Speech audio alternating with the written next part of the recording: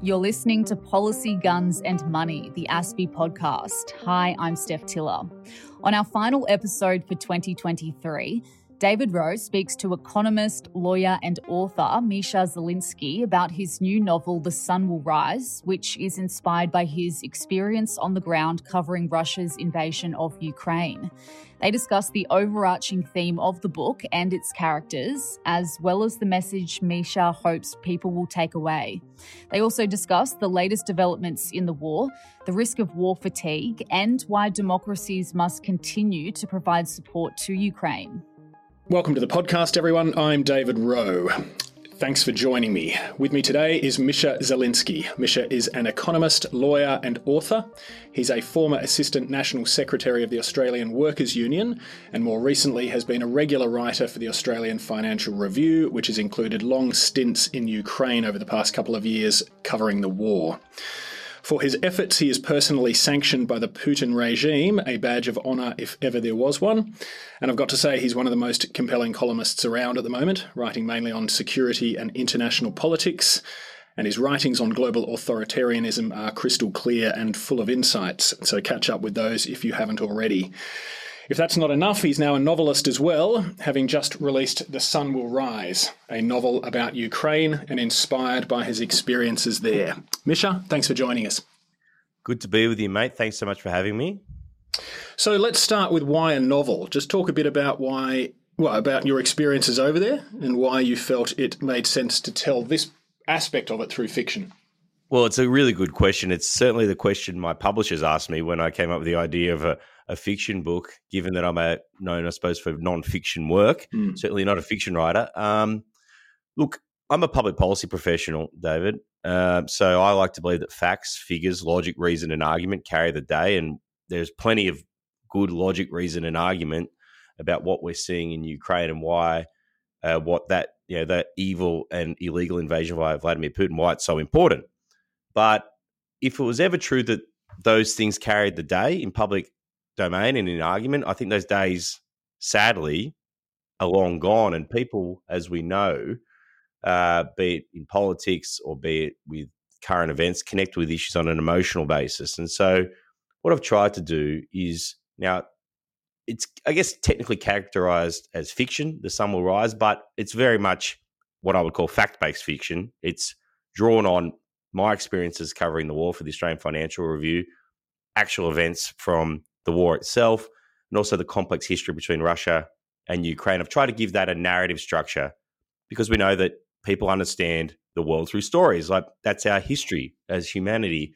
And so try to overlay a character set, a narrative arc to explain the really critical stakes of this conflict, the things that I saw, the awful and horrendous things that I saw that we've all seen on our screens, not just from my reporting, but a lot of outstanding reporting from other journalists, and really the way that Ukrainians are told their story through various channels, including through the president, Volodymyr Zelensky. But the ability to tell this good and evil story, and that's what's going on there in Ukraine. This is a good versus evil story, and we need to understand it. And I'm hoping that people perhaps can access the truth of what we're seeing inside of Ukraine in a different way.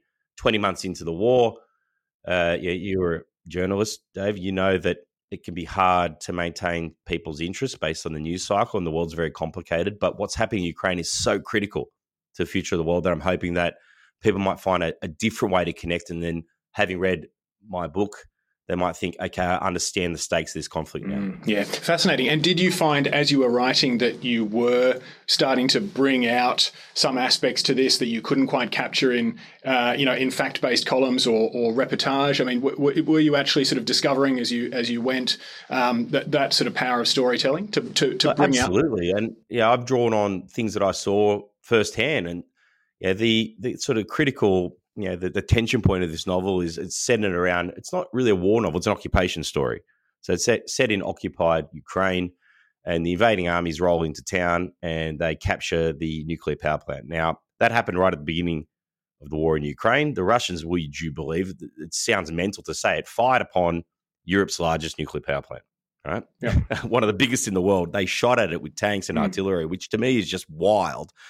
And then once they got control of it, they said to the workers there, look, you guys are going to keep working here and you're going to work for us. And if you don't, this thing's going to blow up. And frankly, we don't really care because it's your land. And I thought, man, what a diabolical set of circumstances to find yourself in. I spoke to some of the workers inside that plant and within the union.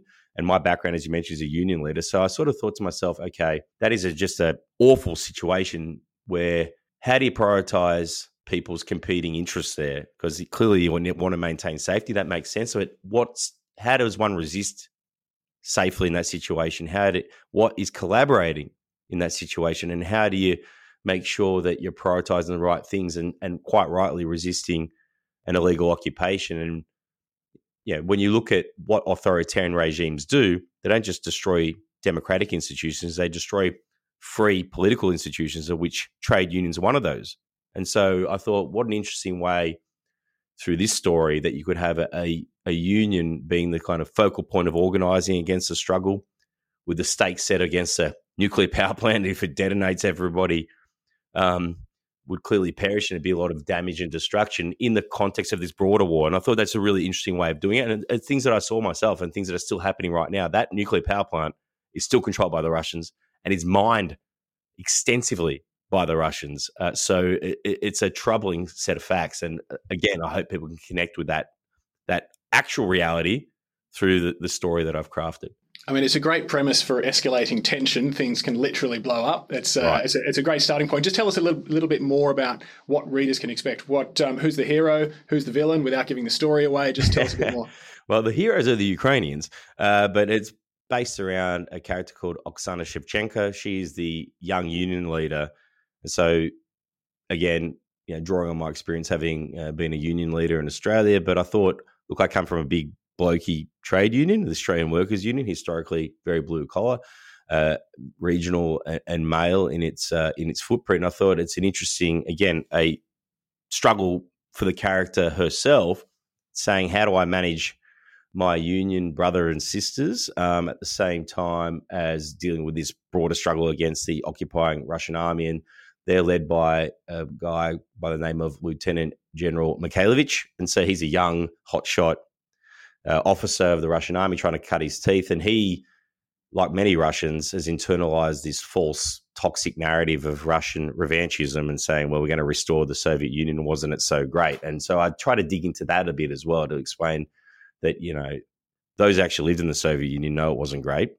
He was, too young really to remember it. So he remembers the stories that he's told or the lies that he's told by the regime. And so I think, again, that's trying to set those stakes and understanding that whilst the good and evil struggle is very clear, and the invasion didn't just start in February of 2022, it started in 2014 with the illegal occupation, annexation of Crimea, and then the war in Donbass. But this goes back hundreds of years. And so I've tried to dig into this complex relationship between two countries that are different, with different people, different cultures, but are situated next to one another and have a history that matters in this context. Certainly not the way Vladimir Putin tells it, but in an important way that it is relevant to the struggle and influences how people react in situations. And so, again, with the stakes set in that way, I've tried to explain why things cannot necessarily be cut and dry for everyone, including the Russian soldiers that are in that town executing these orders that we know are horrendous, but at the same time, much as in real life, have been set on false pretenses. So, yeah. So I mean, you've drawn on your own experiences. Is Oksana based on a particular person, a compilation of people? How did that work? I would describe her as a compilation of people. I've sort of told this joke before, but a lot of my Ukrainian friends have read it, said, "Am I Oksana?" And I said, "Well, yeah, you can't be Oksana." But one of the things that happened, and writing, it's different for everybody, but it's a bit of an organic process. And the character of Oksana came to me through, I guess, many of the young women leaders that I met as I was going around Ukraine, particularly in the early months of the war, the organising effort to stand up the country. The place was very chaotic, as you might expect. A lot of men had been conscripted to go fight, and so a lot of the civic and business leaders were women doing a lot of the organising work and political work and communication efforts, and wasn't just the president. There's a lot of the women politicians and women leaders right across Ukraine, and there's a cohort of young, dynamic Ukrainians coming through, men and women. But Oksana was an amalgam of those very dynamic women that I came across just in my travels. And I thought, again, for the reason I said, it's just an interesting person to lead that struggle, and has her own difficulties overcome for herself in amongst that broader struggle against the Russian army. Yeah. Was it? I mean, plenty of us are perpetual and frustrated fiction writers, myself included. Did you find it easy, difficult to pick up the skill of, just creating characters, bringing them to life, all those sorts of things? How easy or difficult was that? Look, it's different for everybody. For me, I wrote it very quickly. It sort of just came out of the pen over a week. Would you believe it? Was on I just come out of Ukraine, and I was on the coast of France and Basque Country, and so I was kind of living the Hemingway fantasy. It's a short book, and I deliberately kept it short because I think people's attention spans being what they are. I think you got to be able to tell a story in a way that is compelling, but in the time that people have, and you got to give people what they want and try to meet them as they are. And so, the shortness of it may have influenced how quick it was to write. But to your point around frustrated writers, David, look, a lot of journalists and a lot of people probably think they got a good fiction book in them. Not many people actually have a good fiction book in them. So we'll find out whether or not, which category I sit in. I've written one. I'll leave it up to other people to decide whether or not it's good. It's obviously had, and I'm very grateful to everybody who's given it very lovely endorsements. People like Wayne Swan, Tony Abbott, Chris Minns, Premier, launched a book for me last week. And also Ukraine's ambassadors endorsed it, and a bunch of other Ukrainian politicians and figures around the world. So, and it's had great feedback, but I will obviously let others make up their mind. The thing about fiction, David, is, look, a non-fiction book, a big non-fiction polemic, and we'd all like to write that ourselves if we're thinkers. A lot of people will buy it. Not many people will read it, and they'll tell you it was great. With fiction, people might buy it. They may very well read it, and they're very, very comfortable telling you that they didn't like it. Yeah. So, and I'm at peace with that. But I hope it just gets people thinking about it. It doesn't need to be the great piece of literature, although I'd love it to be. But for me, it's a device, and the device is about engaging people with the stakes of this conflict, because it's so important to Australia's future, the world's future. But Australia is deeply invested in the outcome here, and that's why I want people to care. Yeah, I did notice the touch of resonance of Hemingway in the title, the sun will rise. Yeah. So it's nice to know that you might have been channeling the old papa. Well, funny you should say it. So, like the title, people have said, "Oh, well, is it channeling the sun also rises?" It's actually not. Although I can't say that it didn't creep into my subconscious. Not a deliberate choice. The sun will rise is obviously a hopeful message, but drawing out the colours of the Ukrainian flag, yellow and blue, is really the motif there. There's a lot of the focus in this book is around peaceful resistance and the use of imagery, because what do dictators hate? They don't just hate political organising. They don't just hate electoral organising. They also hate images. Images can be very powerful. They can tell stories in a way that long-winded speeches can't. And an idea is more powerful than anything.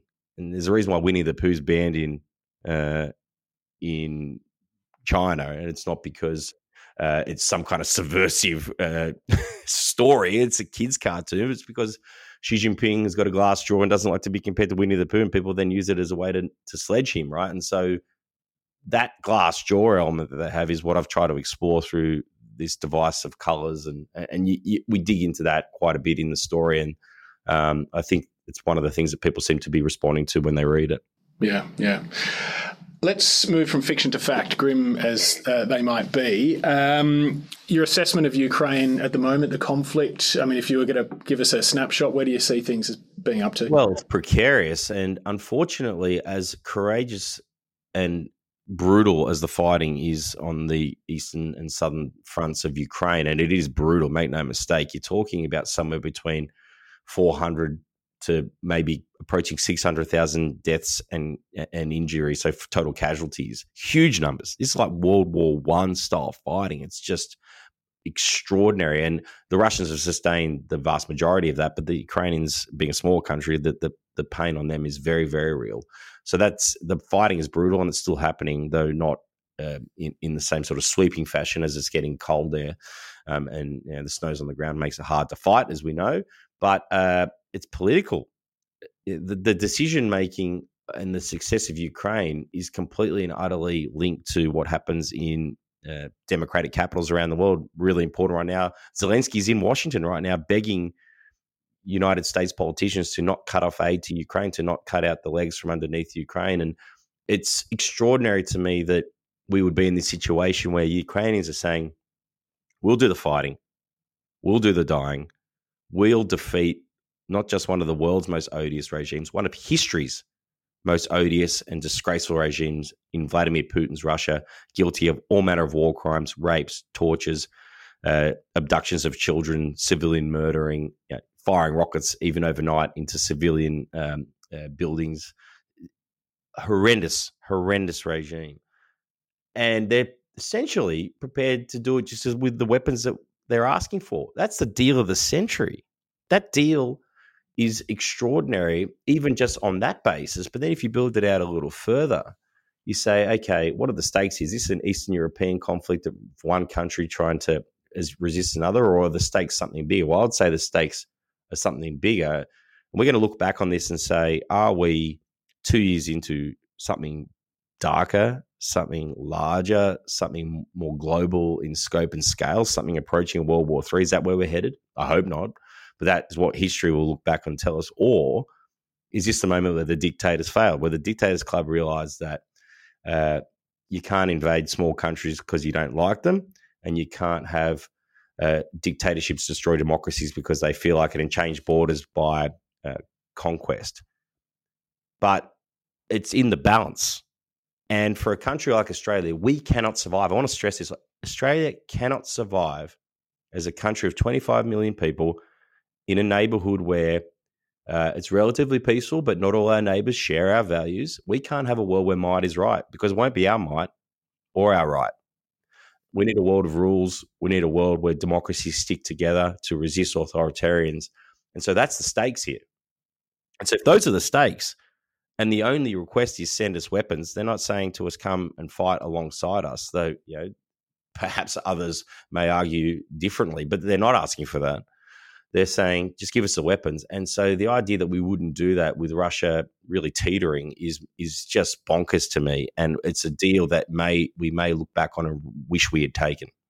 I'd like to come back to Australia in a moment, but just on the US and I suppose the West more widely, Zelensky doesn't seem to have been having much joy over there in Washington. Presumably he has been making those arguments that they are not just fighting for themselves, they are actually fighting for all of us, for global freedom and fighting against global authoritarianism, and yet it's failing to resonate, and we're getting some crappy politics with the attachment of requirements about the southern border and these sorts of things. I mean, what are your reflections on where things are at, starting with the US? I mean, if those arguments aren't working at the moment, where are we left? Look, I think that the great difficulty here is in US politics, there's always been an isolationist streak. This has existed throughout their policy. They didn't want to get involved in World War I. They really try to avoid World War II.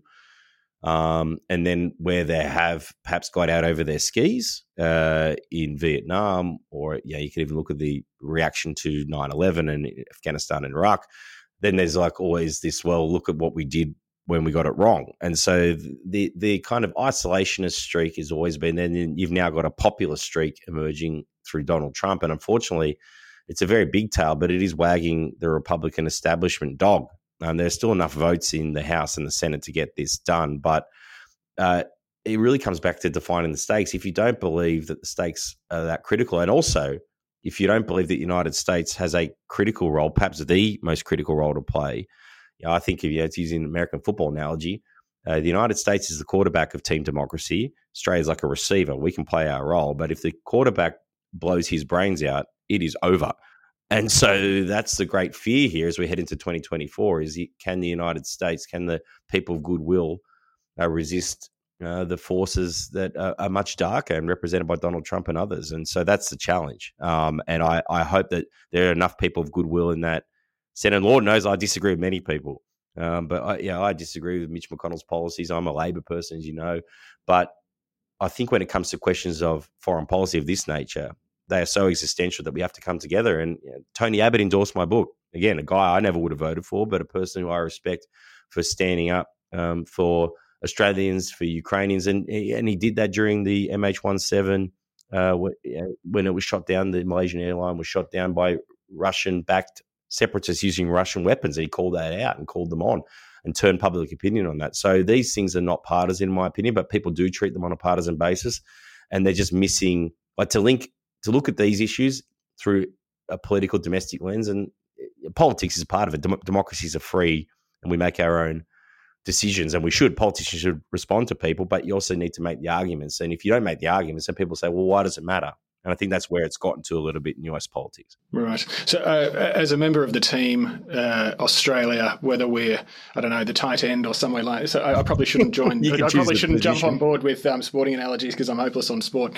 But whoever we are on that team, how do you assess where we're going? I mean, do you share that sense that some have, that we pony up when it's expected of us, but we could be leaning in a little bit more or leading a little bit more? What's your view on that? Well, I think we've done a lot, but I think we can always do more. And it's the ongoing commitment. I know right now the Ukrainians are asking for coal to get themselves through the winter because the Russians are attacking the electricity supplies and distribution of Ukraine. We should absolutely send that coal. That's humanitarian aid that we should absolutely send. We've got plenty of coal. Let's send it over there. But in terms of weapons, we've sent 120 Bushmasters, give or take. Not all of them would necessarily be in country. That's only 10% of our supplies. What are they for, David? What are our weapons for? Now, I get it. We've got to defend Australia. Of course we need to defend Australia. But near as I can tell, nobody's saying there's an immediate, existential, urgent military threat to Australia. And if there is, David, we need to get off this podcast right now, head down to the local factory and start making tanks together, because that's where things are at. But that's not the situation as we understand it. So the best way to make sure that dictators stay at home, other dictators that might one day decide to invade Australia or start a war in an Indo-Pacific somehow, the best way to teach bad guys to stay in the box is for Ukraine to win. And so if you look at it through that lens, you say, right, the best way to make sure we never have to use an Australian tank in Australia or anywhere near Australia is to use them in Ukraine to help the Ukrainians defeat Vladimir Putin's Russia. The lesson here is the critical piece. Whilst what happens to Ukrainians is absolutely vital for Ukrainians, the stakes of it are what are the lessons that we draw from it. Can you win wars of conquest? Does in the end democratic unity fracture and collapse, and you can just outweight them? 20 months in, 20 months ain't that long, really, is it? Most wars tend to last years, if not into decades sometimes. And so if you're thinking on a strategic basis, I can wait 24 months of sanctions and then we'll have what we need. And so Australia can't exist in a world like that, cannot exist in a world like that. And so therefore, we should be sending our weapons not as an act of charity, as an act of national security. And we can make more. We make Bushmasters and Hawkeyes in Bendigo, in Australia. Well, let's make more. I support that clearly. But the idea we're holding on to them, what are we holding on to them for? Cruise around the outback? Take Betty Sue to the box social. I don't know what the hell these things are for if they have not for defending Australia's interest. I'm not talking about this as we need to make a commitment to Ukraine, and we have. But we also need to commit to Australia's core national interests, and defeating Vladimir Putin's Russia and Ukraine is core business for Australia's interests. Sure. Militarily, obviously, HIMARS made a big difference. Are the Ukrainians at the point where they need another game changer to get them on the right course, so that and I suppose what happens if the international support starts to dry up, starts to tail off? Where do you see it going? Well, if we don't give Ukrainians new weapons, they'll lose. They need air defenses to stop their cities being shelled into oblivion and shot into oblivion by Russian missiles and drones and Iranian drones and what have you. But right now, the problem with the military support we've given, and this is just the royal way across every country, is that you end up doing the things that you said you wouldn't do, but you do them too late for them to have made a difference. And HIMARS came and they made a huge difference, but they didn't come for months and months and months. ATACMS, a longer range form of missiles, finally made their way in there. They're making a big difference and hitting Russian logistical positions and changing the dynamic on the battlefront. But at the same time, everyone said, now, mind you, Ukraine have made quite substantial gains through enormously heavily fortified Russian positions in the south and southeast. And everyone listening to this podcast will know that driving out a heavily dug-in army in a defensive position is quite literally the hardest thing you can do. Everyone's saying, oh, why is it not going faster? Well, not only is that already hard to do, but we're also asking Ukrainians to do it with that aerial superiority. They don't have jets, right? Right now, Ukrainians are being trained to fly F-16s, but the F-16s are still not in theatre. So by the time there are F-16s in the air in Ukraine, it'll be 2 years since Russia started its main invasion of Ukraine in 2022. And so you go, what are we doing? And so there's this belief amongst the Ukrainians, and when you look at the facts, it's hard to argue otherwise. They've been given just enough not to lose. And again, I think part of the difficulty for us all has been, right, what is our defined scope of victory, i.e., what are the stakes here?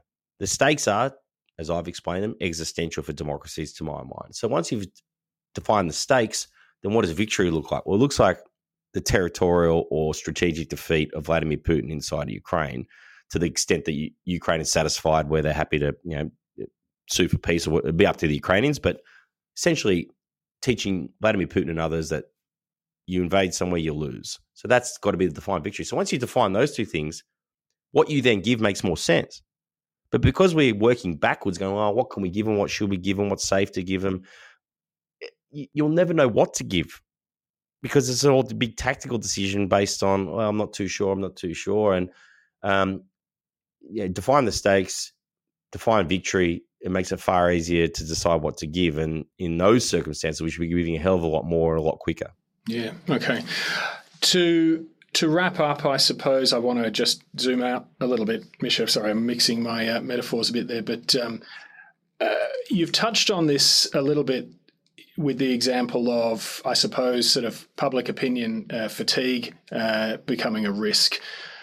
What do we need to do? What are we not doing properly when it comes to the strategic narrative across democratic countries in outlining to public opinion the historic confrontation, whatever you want to call it, that is going on between authoritarian and democratic systems at the moment? What are we actually, what would you like people to fully sort of grasp is actually going on in the world right now at that strategic narrative level that will, I suppose, awaken a proper, appropriate level of support for things like Ukraine's just fight against the tyranny of Putin?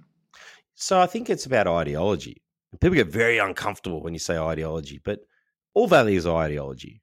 And you need to get into the values and ideological contests with these regimes. Because if you get it, I don't believe in sort of anything goes moral relativism where, well, look, we're democratic and they're authoritarian and, there's different ways of running things. Well, no, our way of doing things is better. Now, we need to argue that it's better. We need to demonstrate that it's better. So democracies, I think, have got a lot of work to do at home, and that's a separate argument that we talk about. I think that the failure of democracies at home is driving a lot of dysfunction, not just in democracies themselves, but internationally. But basically, after 1991, Soviet Union collapses, the Berlin Wall comes down in 1989. We all dusted our hands, walked off the field, said, job done. We won. The end. And we stopped making the arguments.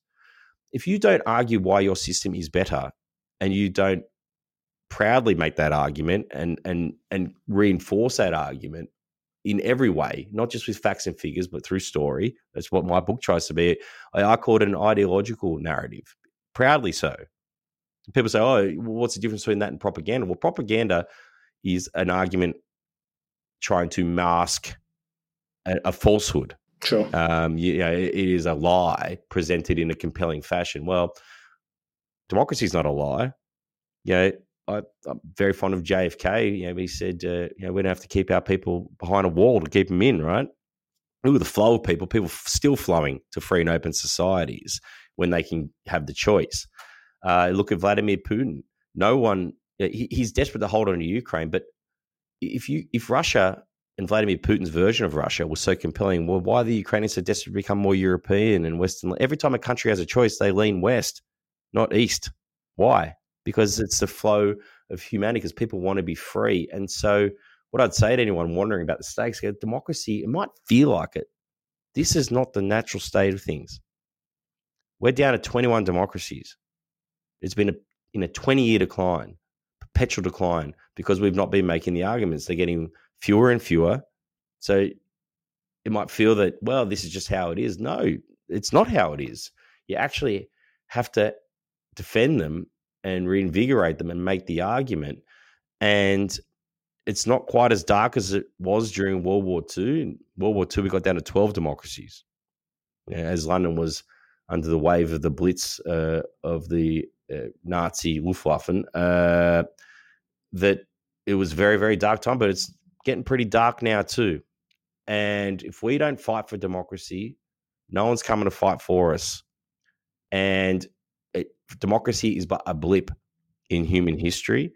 Free and open societies are but a blip in human history. And so the alternative is much darker. And if we don't protect them, we'll regret them when they're gone. Yeah, it's a great answer, a fascinating answer. I think it was one of your columns recently that made the point that because there are some imperfections in democracies, and we're seeing those in fairly excruciating ways at the moment, there's this increasing attitude, and I worry that it's among younger generations myself that, we're imperfect, they're imperfect, we're all imperfect, so hey, let's not draw any real kind of moral distinction Correct. between them. I think that's a real risk. Oddly, it's a kind of a reversal of the Trumpian kind of cynicism that appeals to people, which is like, yeah, I'm a crook, I'm an asshole. But we're all crooks and assholes. It's just that I'm more honest about it, whereas everyone else is a fraud and pretends that they're morally righteous, and that seems to appeal to certain types of voters. It's this weird.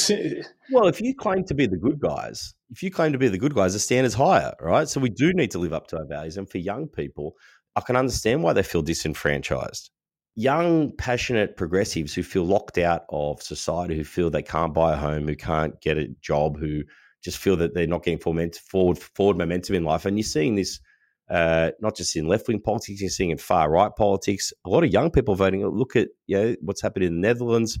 That victory was built on young voters with a far-right nationalist party, anti-migration party.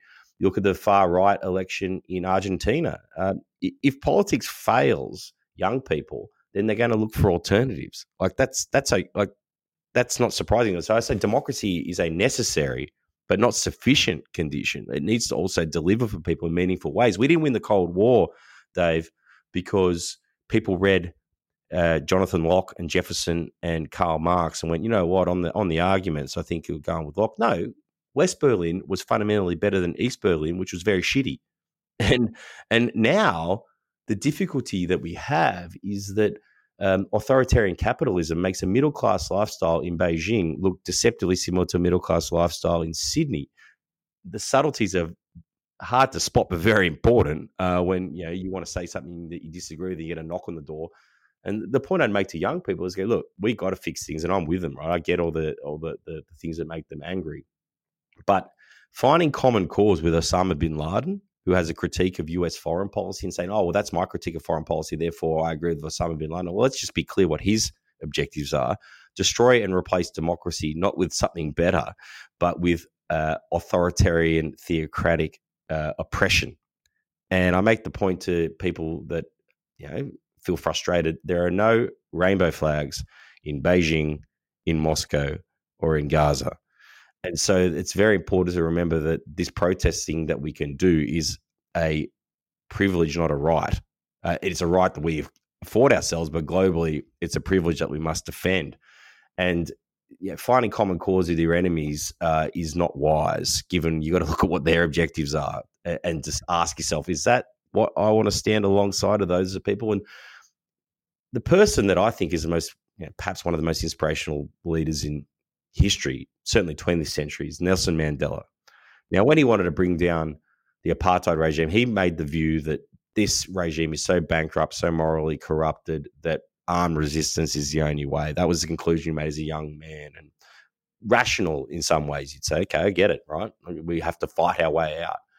Ends up going to prison for 27 years on trumped up charges, as we know, and is locked away for a very long time. Now, what he could have done in that situation is become more radicalized, more embittered, yet somehow that process turned him into perhaps the greatest human that ever lived, became more charitable to his opponents and convinced them from prison to let him out, end apartheid, and he goes on to become the first democratically elected leader, black leader of a free South Africa. Now, if that's not a lesson for all of us, including for young, passionate people who want actual change, then I can't think, I possibly can't think of a better one. And so look to Mandela, don't look to Bin Laden, would be my argument to young people. Totally. And change is hard. It is hard, but that's what makes it more beautiful and sweet. No, sure. No, great. Role models, pick your role models. And personally, I've got to say the Osama bin Laden rehabilitation did take me rather by surprise. Well, as I said, mate, look, man, I'm getting a little bit older, but I didn't even need the kids to explain that one to me. I was like, all right, I think I understand what's going on here. And it was just, that's a wild moment. But that is a warning shot, though. Totally. Young people feeling so disenfranchised that, they can find alignment with Osama bin Laden. Like, it's a little bit of the triumph of what I call nothing know-it-alls, which is, the worst kind of person. Like, the other thing I'd say is not just role modeling, but don't take foreign policy advice from someone who, a month ago was selling health products on Instagram. Try to listen to people that know something. Yeah, I can't imagine who you mean, but yeah. All right, look, Misha, I'll have to wrap it up, but look, that's been fantastic. Thank you for joining us. I look forward to finishing The Sun Will Rise, and I look forward to. Well, I won't spoil it for you, mate. Good. And I look forward to continuing to read your columns. I always gain some insights from them. So thanks for coming on the podcast, and hopefully we'll have you back sometime soon. Oh, thank you so much for your generosity. The Sun Will Rise, available anywhere you get your books, and I really hope everyone can read it and connect with the truth of the struggle and then go out and help Ukraine. Thanks, Misha. Thanks, mate.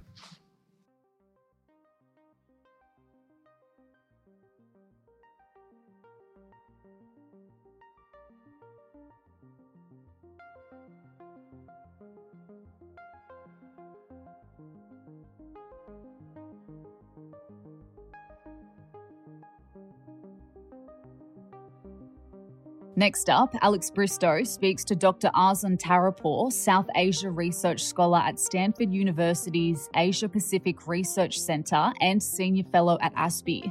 They talk about the upcoming Quad Summit in India in 2024, the topics likely to be discussed, and how the diplomatic partnership has evolved over time. Arzan, it's great to have you back on the ASPI podcast. I think you've been travelling around Canberra and hearing all sorts of views. You're based in the States now, I think, but a familiar Aussie accent. And we've just actually come from a fantastic discussion over grabbing a coffee with Justin Bassey, where we were talking about sort of deterrence in the 1930s and all sorts. We were joking we should have had the microphone on during that one, but we're going to be more disciplined for this chat, and I think we'll probably focus a little bit more. From Persia to Chamberlain to Putin, it was a pretty wide ranging chat. It's good to be back in Canberra. This is one of the few places where you can have chats like that. Yeah, it would have made a novel podcast, that's for sure. We'll try and do that one next time. But for now, I'm under orders. We're going to be a bit more focused on the upcoming Quad Summit. So assuming this is going to air in December, we don't know quite when the summit's going to be, but we do know it's going to be in India. So I was wondering what your view is on what we might expect from this forthcoming summit, what from India's perspective they might be hoping to sort of use the opportunity of having the leaders convening on their turf. Any thoughts on the forthcoming summit? So, look, first of all, thank you for having me. It's great to be back in Canberra, great to be back at ASPI. And I think it's a good time to be talking about these issues because there is going to be a summit probably at the end of January in New Delhi. And I think the bottom line takeaway for me is that it's going to be yet another incremental development of what the Quad does. The sense I get from the past year or so of the Quad is that it's begun to stabilise its program of work. There was a period a couple of years ago where it was rapidly expanding its agenda, and I feel that over the past few months, it has begun to try to consolidate, to develop the work that has been initiated, to actually achieve tangible results on the work that it has promised to achieve results on. and to just keep continuing to develop. So I don't anticipate any major new announcements. There may be, because all the major new announcements have always been surprises. But I think the Quad has a lot on its plate already. And so if I was advising the people who are running the Quad, my advice would be crack on and develop the lines of effort that are already underway and achieve effects on them. And I think there's positive signs that they are moving down the road on all of them. And the particular equities the Indians have, maybe in the fact that it's India, obviously looking more to the Indian Ocean region. I don't know, we might see a bit more focus on that. I always ponder whether India's a bit more focused on trying to talk about counter-terrorism issues because of its own situation. I think the Quad's usually a bit reticent to go too far down that sort of line, isn't it? But anything we might think that's going to give it a bit more of an Indian flavour. That's time. Right. So my sense, again, is that there's probably less latitude for the host of a Quad summit than there is for the host, for example, of a G20. Right? So when India was chairing the G20, there was a lot of scope for India to set the agenda, to set the program of work. The Quad really is a consensus organisation, or I shouldn't say organisation. The Quad really is a consensus grouping where a lot of its work has already been set, and as I said, it's therefore a matter of developing existing lines of effort rather than the chair or the host coming up with its own agenda for any given meeting. That's not to say it won't, and as you said, there are some lines of effort that India is probably particularly interested in. One, for example, is maritime security.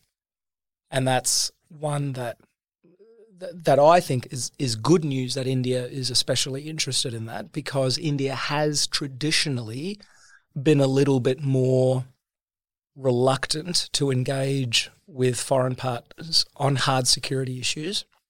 So the fact that it is willing to discuss openly and commit openly to action on maritime security is a good sign. And I would hope we see further developments on things like the Indo-Pacific Maritime Domain Awareness Initiative, IPMDA, of the Quad, and initiatives like that. Great. IPMDA. The acronyms just roll off the tongue, don't they? Well, in terms of the photo shoot, I don't know if they're going to how they're going to top the chariot ride with Prime Minister Albanese and Prime Minister Modi, but I'm sure they'll come up with something. Obviously, the Quad's been around for a little while now, and it's new in its latest iteration. Do you have any sort of sense on how it's evolved in that time and where it might be heading?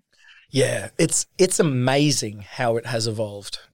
Since it was re-established in 2017. At that time, it was just officials from the four countries meeting behind closed doors on the margins of other formal meetings, and there was no sense that it would continue, certainly not commit to any action. But in 2021, with the advent of summit meetings, leaders' meetings of the Quad, and the advent of a written down commitment to certain policy outcomes, it radically, I think, changed its character for the better. And since then, as I said, it's been only expanding on its agenda. So I think the change has thus far been stark and a real indicator of political will on the part of all four countries, but most notably India, right? Again, because India had been traditionally somewhat reluctant to engage or to commit or to bind its hands on some of these policy initiatives. And so the shift in Indian political will, as manifested in its commitments to the Quad, has been notable. And I might add, that's the sort of example that I always draw upon, the sort of evidence that I draw upon of the malleability or the flexibility in what the Quad can do, in what the political climate in the four countries will allow it to do. We often have debates about what the Quad can and cannot do, and in my mind, you only need to look at the rapid evolution of the Quad in the past, especially 2 to 3 years, to see that in essence it has a lot of flexibility to evolve pretty drastically. I mean, just on that point about its potential and how far you can push the format. And it strikes me that the Quad is one of those ones that does sort of bring out some polar, some quite different views, often at the two extremes. Some people will openly, including in Canberra, will openly sort of say that they're a Quad skeptic, and the skepticism usually derives from their view of how much India will lean into the format, and it almost sort of drives the people that take the Quad seriously and see it worth investing in. Sort of, I've heard some people even refer to themselves as Quad boosters when they might be putting forward a fairly moderate position. But that tendency for it to be, the Brits would call it a Marmite response. You either love it or you hate it. I guess it's a Vegemite response if we're in Australia. But that tendency to get that polar opposite opinion on the Quad. Did you come across that? Do you think it's something we need to be cautious of? 100%. And I would also caution that is not inconsistent with Chinese messaging and narratives on the Quad, right? Because Chinese messaging and narratives on the Quad are, on the one hand, that it will dissipate like sea foam, that it's meaningless and transient, or on the other hand, that it is an Asian NATO, that is Cold War splittist, or not splittist, divisive thinking. Of course, the reality is in between, and of course, there are actors like China who deliberately employ those tropes of the Quad either being meaningless or completely threatening instrumentally. They deploy them instrumentally.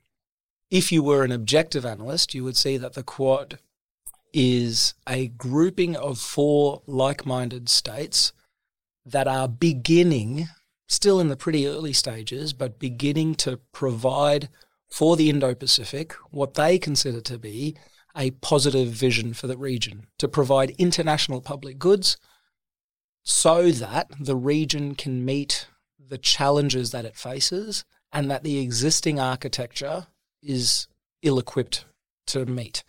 So the existing architecture of the US alliance system or other organizations across the region cannot deal with things like transnational epidemics, climate change, or critical and emerging technologies. You need a minilateral grouping of capable and resolute states to tackle these issues, and I think that's what the Quad is trying to do. Again, it's early days in the grand scheme of things. It's been a couple of years since the Quad is committed to any policy action. So expectations need to be somewhat measured, right? You can't expect it to, with a big bang, completely remake the region, and nor would the region welcome that. So for those who would describe themselves as Quad boosters, I think the reasonable expectation is that it, as I said at the outset, continues to develop the lines of effort that it is committed to, and hopefully start to deliver on those tangible benefits. And again, with IPMDA, it has begun to deliver on those tangible benefits. And so there is a sense that optimism is warranted as long as expectations are reasonable. That's a nice point that you made about the debate about the Quad, that when it moves into those polar territory, it can reflect some of the Chinese propaganda. We'll have to direct ASPI's attention to disinformation around the Quad. We've certainly looked at disinformation around AUKUS, but that's a good one to look at. Just quickly, you were talking about it being part of a larger framework of sometimes termed minilaterals in the region. Do you see, and India, of course, is in a whole range of formats, many of which you would never see Australia in, like the BRICS, the Shanghai Cooperation Organization. It's got minilateral formats that are looking westwards as well as towards the Indo-Pacific. But do you see any complementarity or sort of division of labour emerging? I mean, from Australia's perspective, it's got the trilateral with Japan and the US as well as the Quad. How do these things sort of link together? Absolutely. The whole point of these minilaterals is that they are designed to tackle specific issues. They're not designed like old post-war universal organizations to be some sort of holistic governance architecture. They're designed to tackle specific issues. So the Quad, for example, as I said, is designed to tackle a range of pretty specific transnational policy challenges, whereas other groupings like I2U2, which India is a part of, or SCO or the BRICS have different missions, and I might add, different levels of political commitment from each of their members. So people will often, for example, say, we can't get a bead on India. We can't understand its strategic direction because on the one hand it is a member of the Quad, but also a member of BRICS, or whatever the BRICS is now called, and SCO. But that's a very superficial understanding of a country's international partnerships and obligations. Because when you actually interrogate what are India's commitments to the BRICS and SCO, what is the range of overlapping strategic interests with those partners, and juxtapose that with India's commitments to and overlapping interests with its Quad partners, it's chalk and cheese. It's completely different. And that is the essence of minilaterals, right? They are not meant to be a one-size-fits-all or a complete answer to every foreign obligation. They are meant to tackle specific issues. And I think when you look at India's commitment to the Quad, the final point I would make is it's not just the Quad as a formal grouping that meets at summit level and at foreign ministers level. It is also India's bilateral and trilateral relationships with other Quad members outside the formal meetings of the Quad that show that India is really more deeply aligned with Quad members, Australia, Japan and the US, than it is with the members of the BRICS or the SCO. So the Quad is a grouping that meets formally, periodically, but it's also an informal, what I would call the informal Quad, a group of countries that meet sometimes not always all four together, or sometimes all four together outside a formal Quad meeting, but more often bilaterally or trilaterally to build habits of cooperation on a range of issues, including military cooperation. And that builds the familiarity and the comfort level between India and its partners that will allow it ultimately to actually execute on these policy commitments. I think we're almost out of time, but I am just going to try and squeeze one more in, which is obviously one of the areas the Quad hasn't at least publicly focused on is the security dimension, and it's not a meeting of defence ministers, for instance. Some people, including some of my colleagues here at ASPI, have said that that's an area that the Quad should be more conspicuously paying attention to, and that actually the Quad speaking out some of these issues would send a powerful signal to the region. Do you have any view on, I mean, presumably behind closed doors they are talking about issues like China, but do you have any view about how the Quad should play this difficult area around security? Yeah, there's a lot to say on that. First of all, let me just make one point of clarification. I'm sure they are talking about China behind closed doors, but not only as a security issue, right? The whole point of the Quad is to provide international public goods and to provide part of the lattice work that allows countries to work together in the region. And they would be talking about posing an alternative to China's vision of the region on many issues aside from security. But on security itself, I think it's important also to make a distinction between military activities and the broader category of security, because the Quad already does several things on international security that are not military. So again, IPMDA is, I would argue, maritime domain awareness is inextricable from security. The Quad's work on humanitarian assistance and disaster relief, HADR, is inextricable from security, albeit non-traditional security. So when the Quad avoids security work, it's not that it avoids any security work, it's that it avoids military cooperation, especially conventional military cooperation. And that's because, as you alluded to, regional opinions of the Quad, that's in large part because the Quad understands that if it was to explicitly and boldly talk about military cooperation, it would alienate much of the region. It would lose legitimacy in the eyes of the region. a region that is concerned about intensifying security cooperation between the US and China. And so why would the Quad lose its legitimacy, lose its traction in the region, and lose the viability of the provision of its international public goods by then being associated with this sort of intensifying security cooperation? Those are issues for the Quad members to pursue separately. They can pursue them bilaterally, trilaterally, or even occasionally all four together with things like the Malabar exercise. But they are not part of the formal Quad, because the formal Quad has set for itself a positive vision for the region that is not about security competition. And that's fine. Again, we get back to the previous point about what is the purpose of a minilateral organisation or a grouping. There is no organisation for the Quad. But the purpose of the Quad grouping is to provide order for the region, not to provide security cooperation. That is the realm of other activities among Quad members.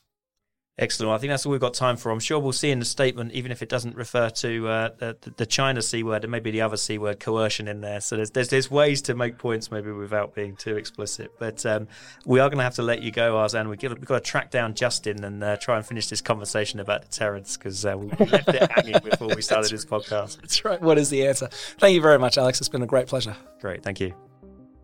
Finally, David Rowe sits down with Jennifer Parker, the Director of Defence Policy at the Australian National University's National Security College, and Dr. Malcolm Davis, Senior Analyst in Defence Strategy and Capability at ASPI. They discuss Jennifer's recent ASPI report, an Australian maritime strategy resourcing the Royal Australian Navy, which calls for an urgent expansion of the Royal Australian Navy fleet to adequately protect Australia's vast maritime interests. Thanks for joining us, everyone. I'm David Rowe, and I'm very happy to be joined today by Jennifer Parker and Dr. Malcolm Davis. Jennifer is a long-serving naval officer and the Director of Defence Policy at the Australian National University's National Security College, and she is the author of a recent ASPI report on Australian maritime strategy. Dr. Davis, as our audience will be well aware, is one of our senior analysts and gurus on defence policy. So we're talking today about Jennifer's report. Thank you both for joining us. No, thanks, David. Great to be back here at ASPI. Yeah. So, Jennifer, one of the key recommendations is an urgent expansion of the surface combatant fleet. I want to sort of work backwards to the why question about that, but perhaps we can start by talking about the strategic and security environment. Our audience will be well aware of everything that's going on in the region and the globe. I'd like to ask you to explain, what does that mean for the Navy? How are we rethinking the role of sea power at the moment, what it needs to do, and how is that a sort of context for your report? Yeah, no, thank you, David. Pleasure to be here and real pleasure to write this report. I guess when you look back through Australia's maritime strategy and you look back through the writings on it, Australia's maritime history, one of the things that's often lamented is this concept of sea blindness. And there's always been a view that despite the fact that Australia is an island nation, we view ourselves with a continental approach. And of course, we are an island and a continent. But that has had certain implications for the structure of our Defence Force and the impact on the resourcing of the Royal Australian Navy. And, one of the comments that I put in there is that, I say that the Royal Australian Navy has often been under-resourced and overlooked. And for a long time, despite the fact that we're a large island continent with a coastline of over 60,000 kilometres, that's kind of been okay, right? Because we've gone on this premise of you had 10 years strategic warning time to change the structure of the Defence Force. So you had 10 years strategic warning time to let you know if there was a likely chance of conflict in the region and respond to that. The problem is, from the 2020 Defence Strategic Update and the 2023 DSR, it says we no longer have 10 years strategic warning time to plan for the right capabilities of the Defence Force to deal with conflict in the region. So where we had always accepted that the Navy probably wasn't big enough to protect our sea lines of communication, and of course now the challenge of protecting our undersea data cables, we accepted that risk. The challenge is now, with the chance of a conflict within the region, and the Indo-Pacific region is inherently a maritime region, we really need to have a Navy that is able to respond to that. And so that leads to questions of size, what type of ships, But more broadly, what type of maritime strategy do we need? And the report takes the view that before we get into the discussion about this ship or this amount of VLS cells, so vertical launch system cells, or this sonar, we really need to understand, how do we intend to use the Navy to achieve protection of sea lines of communication? What are our key strategic interests, and what does the Navy need to do? And so that's why the report really goes into a review of what is our maritime strategy. And unfortunately, it kind of comes up a bit short in terms of that hasn't really been articulated. Really, one of the starting points is that we actually need a maritime strategy before we get to anything else, okay? And we don't have that, certainly, in your view, to an adequate degree. Just talk a little bit more about what a strategy might look like. I mean, what's currently missing from our thinking, I suppose? So I think it's interesting. I think to answer this question, I'm kind of going to go back through the history a little bit. So Australia has never publicly released a maritime strategy. And some people would say, well, yes, we don't necessarily have an air power strategy and we don't necessarily have a land power strategy. And the difference is, though, maritime is not just a domain for us. Maritime strategy is the way we will deal with defending Australia and its interests. So some other countries like the US, India, the UK, a number of other countries in the region have released maritime strategies. And what it says is these are what our core strategic interests are in the maritime domain, and this is what we intend to do to protect them. So throughout Australia's going back to when we first started the white papers in the 1970s, with the exception of the 87 white paper and probably the 2009 white paper, as much as some of them have mentioned the term maritime strategy, they've never really delved into what that means. Some of them have had passing comments about, well, Australia's maritime strategy is sea denial. But what does that mean for force structure? What are you trying to deny? How do you intend to do that? And so my report looks at what is a feasible maritime strategy. And the Defence Strategic Review released this year does talk about the concept that the Navy needs to be able to, not just the Navy, in fact, all capabilities that operate in the maritime domain, whether it be space, cyber, land, air power, need to be able to deliver both sea denial, sea control, power projection. But it doesn't really talk about to what end and how to do that.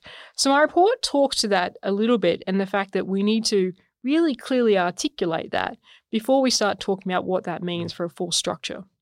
Malcolm, to you, do you share Jen's concern about, I mean, is there a sort of gap in our thinking and our sort of foundational thinking in this way? And what would you like to see? I mean, what do you think that kind of strategy should look like? Yeah, look, I think Jen is quite correct. For many years, we haven't had to worry about these questions because, we've been essentially sitting in a strategic backwater where we haven't really been threatened. I mean, back in the dim days of the DIB review, we talked about sort of escalated low-level threats, which could be the landing of a small number of special forces in the north.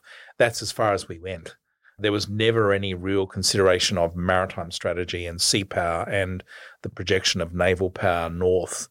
And now we are facing a serious threat, particularly from a rising China. We have a rapidly growing navy. The PLA Navy is the largest navy on the planet, rapidly catching up to the US Navy in qualitative terms in virtually every area. So we're now facing that challenge in terms of how do we deter a China from using force against us. And when you look at the Defence Strategic Review, it talks about deterrence by denial, it talks about impactful projection of a focused force. All of that tends to imply, in many respects, a maritime strategy and a maritime domain of a hemisphere that is largely maritime. But where do we need to deploy our naval forces to achieve those goals? And if we're going to deploy naval forces forward within, what type of forces do we need and how many of them? And what about sustainment of those forces over a protracted war? That's the sort of things we need to think about. And suddenly we're having to answer these really difficult questions after many decades of never really having to think about that. And I think it's a real challenge for us. All right. Let's unpack some of these terms a bit, actually, Jen, if you don't mind. Back to you. Sea control, sea denial. I mean, just in practical terms, perhaps even paint a scenario or two if you feel bold enough to do that. But I mean, obviously we have a well-informed audience listening to ASPI's podcast, but even people like myself sometimes just have to remind ourselves of what we actually mean by these things. Just talk us through. Yeah, absolutely. And for those listening that are big fans of Mahan or Corbett, you're going to cringe as I describe these, but I'm always a big fan of a practical definition. So when we're talking about sea denial and sea control, really they exist on a spectrum of how much control you can provide over the ocean. So from a sea denial perspective, it is having the forces that are designed and positioned to deny the adversary's objectives. So, for example, a submarine is a classic sea denial capability, as are mines. From a sea control perspective, it's actually about reaching out further and being able to control the vicinity of your sea lines of communication, of your key points of strategic interest. Now, obviously, you can't just dominate the oceans with a regional maritime power like Australia, but it's about knowing where you need to exercise that sea control and how long you need to exercise that sea control for. And the term power projection really talks about how you project forces forward, and that might be land forces, that might be maritime forces.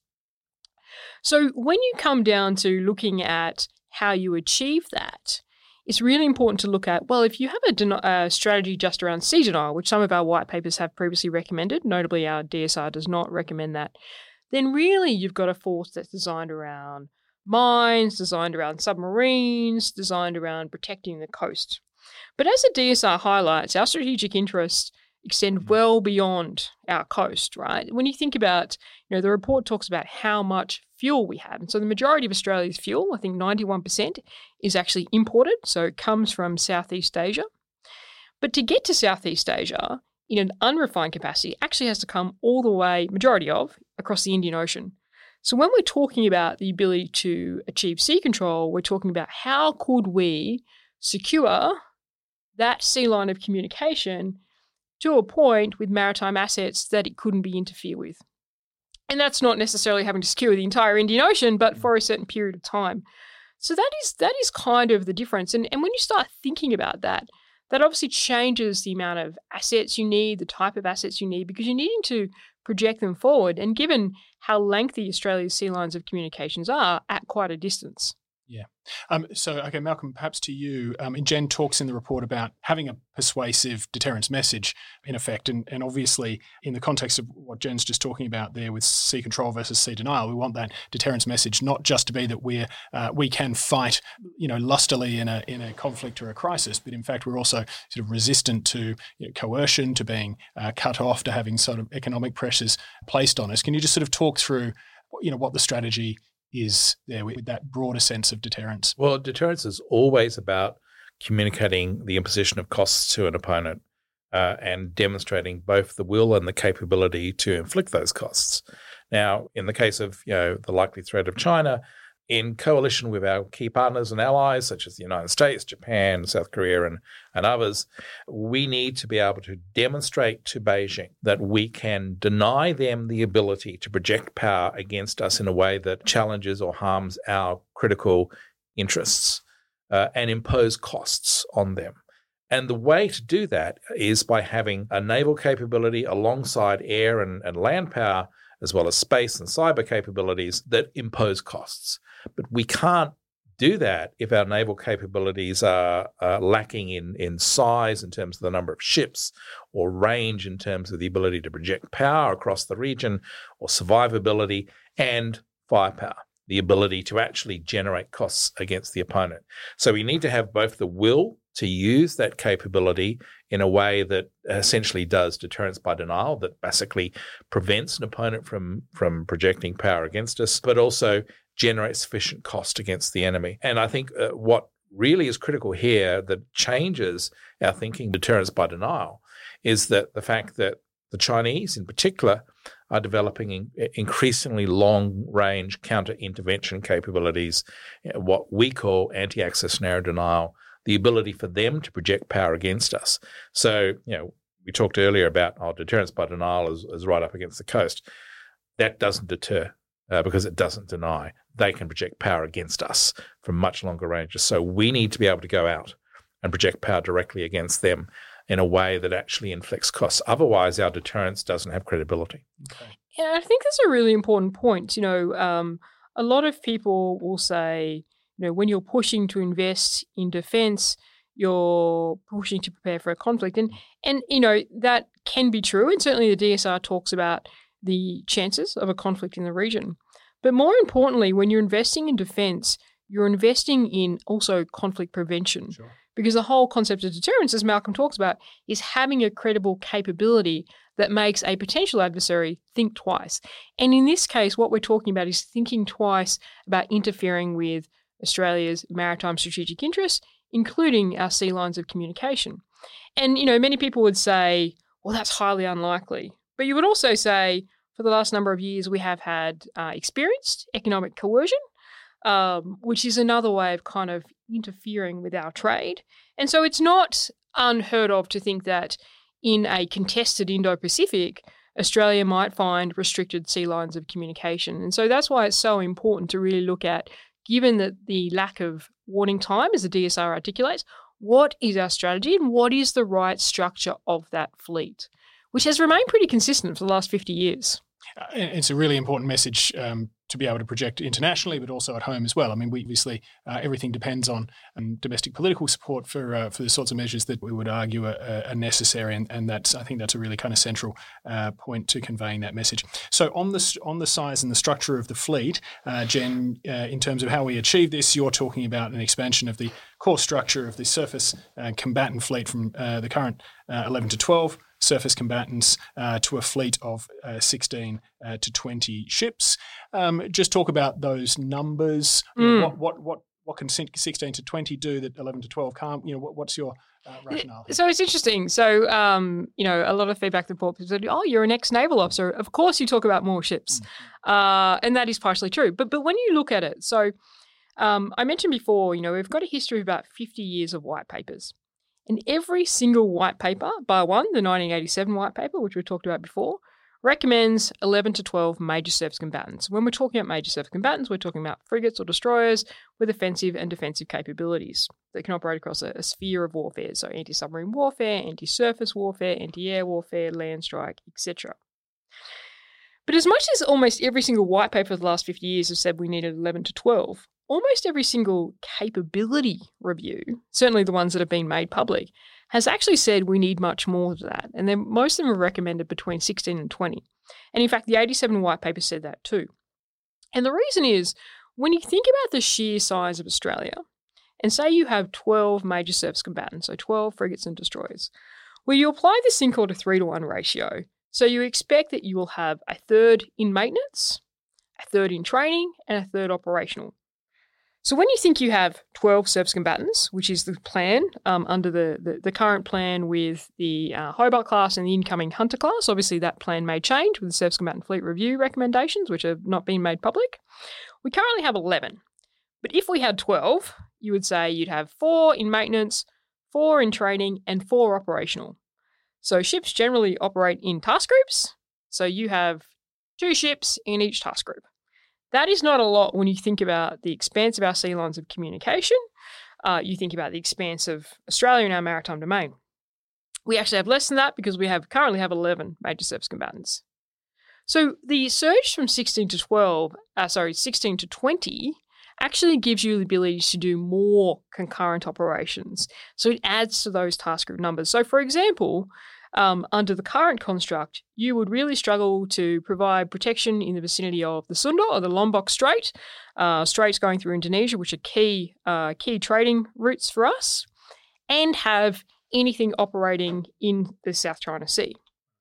With the surge from 16 to 20, you could provide protection in the vicinity of the Sunda or the Lombok Strait if you needed to, protection in the vicinity of, Papua New Guinea or into the Pacific, and still force project into the South China Sea. And so it's really that concurrency issue, which is why most of the reviews have recommended that expansion. Now, the reason the expansion hasn't probably occurred is because of cost, right? And you've got to look at opportunity cost. And in the lead up to most of those white papers, there was that assessment of 10 years strategic warning time, which meant, hey, we can accept the risk with a smaller fleet. But I really think following the DSU, so the Defence Strategic Update in 2020, and the DSR this year, and the perpetuation of this, hey, you don't have that warning time, that we can't accept that risk of having a smaller fleet. We know that it can't deal with the concurrency requirements that we need to protect our sea lines of communication. and you talk about having a balanced surface combatant fleet. People familiar with the DSR will know that it talked about a focused overall military force. Just explain the distinction there. Why do we need a balanced surface combatant fleet as part of potentially a larger focused ADF? So thanks for that question, David. So the DSR does talk about a focused force, and it talks about focusing on a spectrum of missions that we will become very good at, and we will design our force around that. The concept of a balanced Navy isn't necessarily at odds with that, but it comes from the perspective of when you have a smaller number of major surface combatants and a smaller Navy, you can't afford to design platforms that are bespokely designed for a specific sphere of warfare. So if you're a smaller Navy, you can't afford to have 80% of your surface combatants designed for anti-submarine warfare or 80% designed for anti-air warfare. You need the fleet to be designed that they can all pretty much operate across all spheres of warfare and complement each other. So in much larger navies, they will have ships that are purely designed for anti-air warfare or purely designed for anti-submarine warfare. But when I talk about the argument that we need a balanced fleet, I'm saying even if we expand, which we should, to 16 to 20 major surface combatants, it still isn't large enough for us to have bespoke surface combatants that are designed only for one sphere of warfare or biased towards a sphere of warfare. So that's how it's different to the concept of a focused force. Sure, that makes sense. Malcolm, your thoughts on that? Yeah, look, I think that's correct. And in an ideal world, would have the funds to go above 16 to 20, go to 24 or 26, which will give us even more flexibility. But are you a former Navy officer as well? No, I'm not a former Navy officer. But unfortunately, the spending pie is only so big. And whilst I think that the case for government to increase defence spending is very strong, political reality is that at the moment that's not happening. So therefore we have to fit our capability in with the resources that are available. And if we go to 16 to 20 surface combatants, then I think it makes sense to actually exploit that greater number of ships, not only for a better 3-to-1 rule in terms of greater number of ships available for operations at any one time, but also to actually accentuate the sorts of capabilities where we do need to have a strength. And having a ship that's purely focused on anti-submarine warfare probably doesn't fit our operational needs at this point in time. So in that sense, I think that the choice of the Hunter-class frigate was probably a bad move because it was designed, optimized for ASW, anti-submarine warfare, and yet we didn't have the size of the fleet that would make that a credible choice. Yeah, and Jen, of course, in the report does recommend a reduction from 9 to 6 Hunter-class ASW-focused frigates. Malcolm, you have views as well on the size of the surface combatants that we should be looking for. Just talk us through that. Yeah, well, look, the DSR came out and talked about Tier 1 versus Tier 2, where Tier 1 was our air warfare destroyers and the Hunter-class frigates. Tier 2 was this notion of a smaller, lighter ship like a corvette, and would get a larger number of them. So we'd get just distributed lethality by spreading capabilities across a larger number of smaller vessels. My view is that that's the wrong approach. My view is that instead of having Tier 1, Tier 2, we should have Tier 1 and Tier 1 plus, where we have the Tier 1 ships, the air warfare destroyers, the Hunter-class frigates, albeit smaller number of those ASW-optimized vessels, and then we invest in a larger, more powerful surface combatant. And I talk about, a notion of an arsenal ship, which was a US concept some years back that had, hundreds of VLS cells in that would deliver long-range firepower for anti-ship missile defense or land attack or maritime strike. I'm not quite going the extent of the US arsenal ship concept, but I am going to the point of saying we need a larger surface combatant capability that has more firepower, greater survivability, greater numbers of sensors, greater power generation capability to work alongside the Tier 1 vessels of the air warfare destroyers and the Hunter-class frigates. And so I'm not saying don't get Tier 2 in the end. If the money's there, get Tier 2 as well.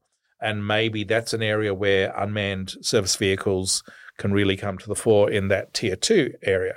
But my concern with Tier 2, with the corvettes and the light frigates, is ships can be tracked, ships can be detected, ships can be hit and attacked. And a Tier 2 vessel with fewer missiles, fewer sensors is less able to survive than a larger ship with greater numbers of vertical launch system cells or greater number of missiles and more capable sensors. Yeah. So perhaps, Jen, just to you for your views, your thoughts on what we want these surface combatants to be able to do. You talk in the report about land strike and maritime strike. Just help the audience understand a little bit about what you're picturing there. Why do we need our vessels to be able to do those sorts of things? What are the sort of scenarios in which they need to do that in order to achieve what we want the Navy to be able to achieve? Yeah, look, certainly what I talk about in the report is the concept of a multi-purpose capability. And, arguably the vessels coming down range in terms of the Hunter class are multi-purpose. But to Malcolm's point about strike capability, the impact of missiles, the range of missiles in the region and the way they would be employed has changed since the Hunter class came into conception. So as much as it is an increase in terms of strike capability on the current Anzac class, it's not comparable to where other countries in the region are going. So with 32 vertical launch system cells, a number of naval strike missiles, that's not enough firepower. So the report talks about, despite the fact that we do need a frigate to do anti-submarine warfare, 75% of the world's submarines operate in our region. So it is very important.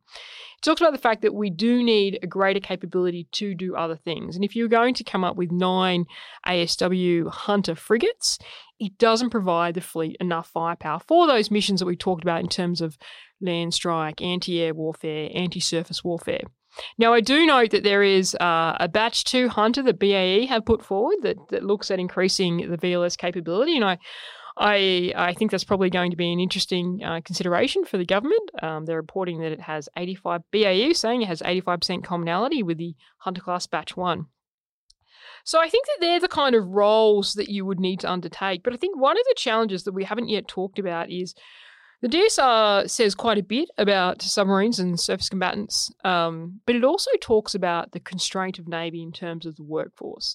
This is quite known. It was a number of years ago now where you had an Anzac class, HMAS Perth, sitting on the hard sand out of the water because it couldn't be crewed. So when we're looking at what kind of future capability we need, we also need to look at how do we reduce the crew size of those capabilities through automation, through all sorts of different things. But not only how do we reduce the crew size, how do we actually look at the structure of the Navy to provide more people to be able to go to sea to crew those ships? And one of the things it talks about in the report is, do we need to go back to looking at, do we need a Royal Australian Fleet Auxiliary? And I recently wrote an op-ed on this. So a Fleet Auxiliary, the Royal Navy has one, the US Navy has one, other navies have one, which is where your supply ships and a number of your amphibious capabilities and your lift ships are actually provided by civilians as opposed to uniformed personnel. And I use the example that HMAS Choules, before we purchased it, was Royal Fleet Auxiliary Largs Bay. It had a crew of about 70. When we purchased it, became HMAS Choules, because of the way a Navy needs to operate, its crew, don't quote me, about 120 to 140. So the point there, not necessarily that a Royal Australian Fleet Auxiliary is the answer, although we did have one during World War II. It's that how do we structurally look at the Navy to be able to crew these ships? Do we look at the concept of a Coast Guard, which has been put up many, many times, and separate out the constabulary operations from the high-end warfighting? But there is, we will need to look at this if we do want to surge that capability and grow the fleet. Yeah. And I would add in that it is really critical to look at autonomous systems, unmanned surface vessels, because if we can develop these as a capability, and they are a new capability, there's a lot of challenges which Jen and I often discuss in terms of the problems of how do you operate these things without them being interfered with, and what's the legal aspects of their use. But if we can sort out the problems of these types of capabilities, where you have something like the US Navy Sea Hunter, which I believe at recent Indo-Pacific basically sailed across the Pacific Ocean by itself, navigated all the way into Sydney Harbour and docked by itself. Yeah. If you can have something like that, then suddenly you can increase the size of the fleet with large numbers of unmanned surface vehicles that could be produced at lower cost, that kind of like tick the box of tier 2 to a degree in terms of ISR, in terms of strike, and there's no one on them. So if they're hit and attacked, you're not losing a crew. I think that's something to think about for the future. But if we're going to have that fleet structure of Tier 2 with unmanned surface vehicles, Tier 1 with Hunter and Air Warfare Destroyer, and Tier 1 Plus with something larger and more powerful, that to me would be the optimized fleet structure. And then add in that Royal Fleet Auxiliary and Coast Guard capability. And it is great to see that there has been a lot of progress, I think, by the Royal Australian Navy in that direction. So it was great to see at Indo-Pac recently. It was Seahawk that came out. So Seahawk is about the size of a Corvette. It's an autonomous US craft. And it actually came out to participate in an exercise called Autonomous Warrior, which is run by the Australian Navy. And there are all sorts of uncrewed assets as part of that. So certainly is something that's being investigated, certainly something that it is invested in. But, to look at the crewing solutions for the future, it certainly is a key component of the structure of the fleet. But I would say not a replacement for a major surface combatant. It can replace certain functions, and certainly in the intelligence, surveillance and reconnaissance, putting a towed array, for example, behind an autonomous craft would be a great way to increase your undersea domain awareness. But it still doesn't change the fact that we actually need crewed surface combatants. Okay, so in addition to widening the sort of pool of personnel that we can draw on by having, say, a Coast Guard or having civilians operate those non-combatant surface craft, you can then increasingly look at automated and uncrewed systems as well. And we can sort of solve what is, frankly, a challenge for militaries across the world right now, isn't it? Which is finding adequate crews for these sort of advanced navies and air forces and so forth that they have. Yeah, absolutely. Good way to finish. Guys, thanks so much. Jen, wonderful report. Malcolm, thanks for joining us to talk about it. Thank you. Thanks so much. That's all we have time for today on the ASPI podcast. We'll be back with another episode very soon. Thanks for listening.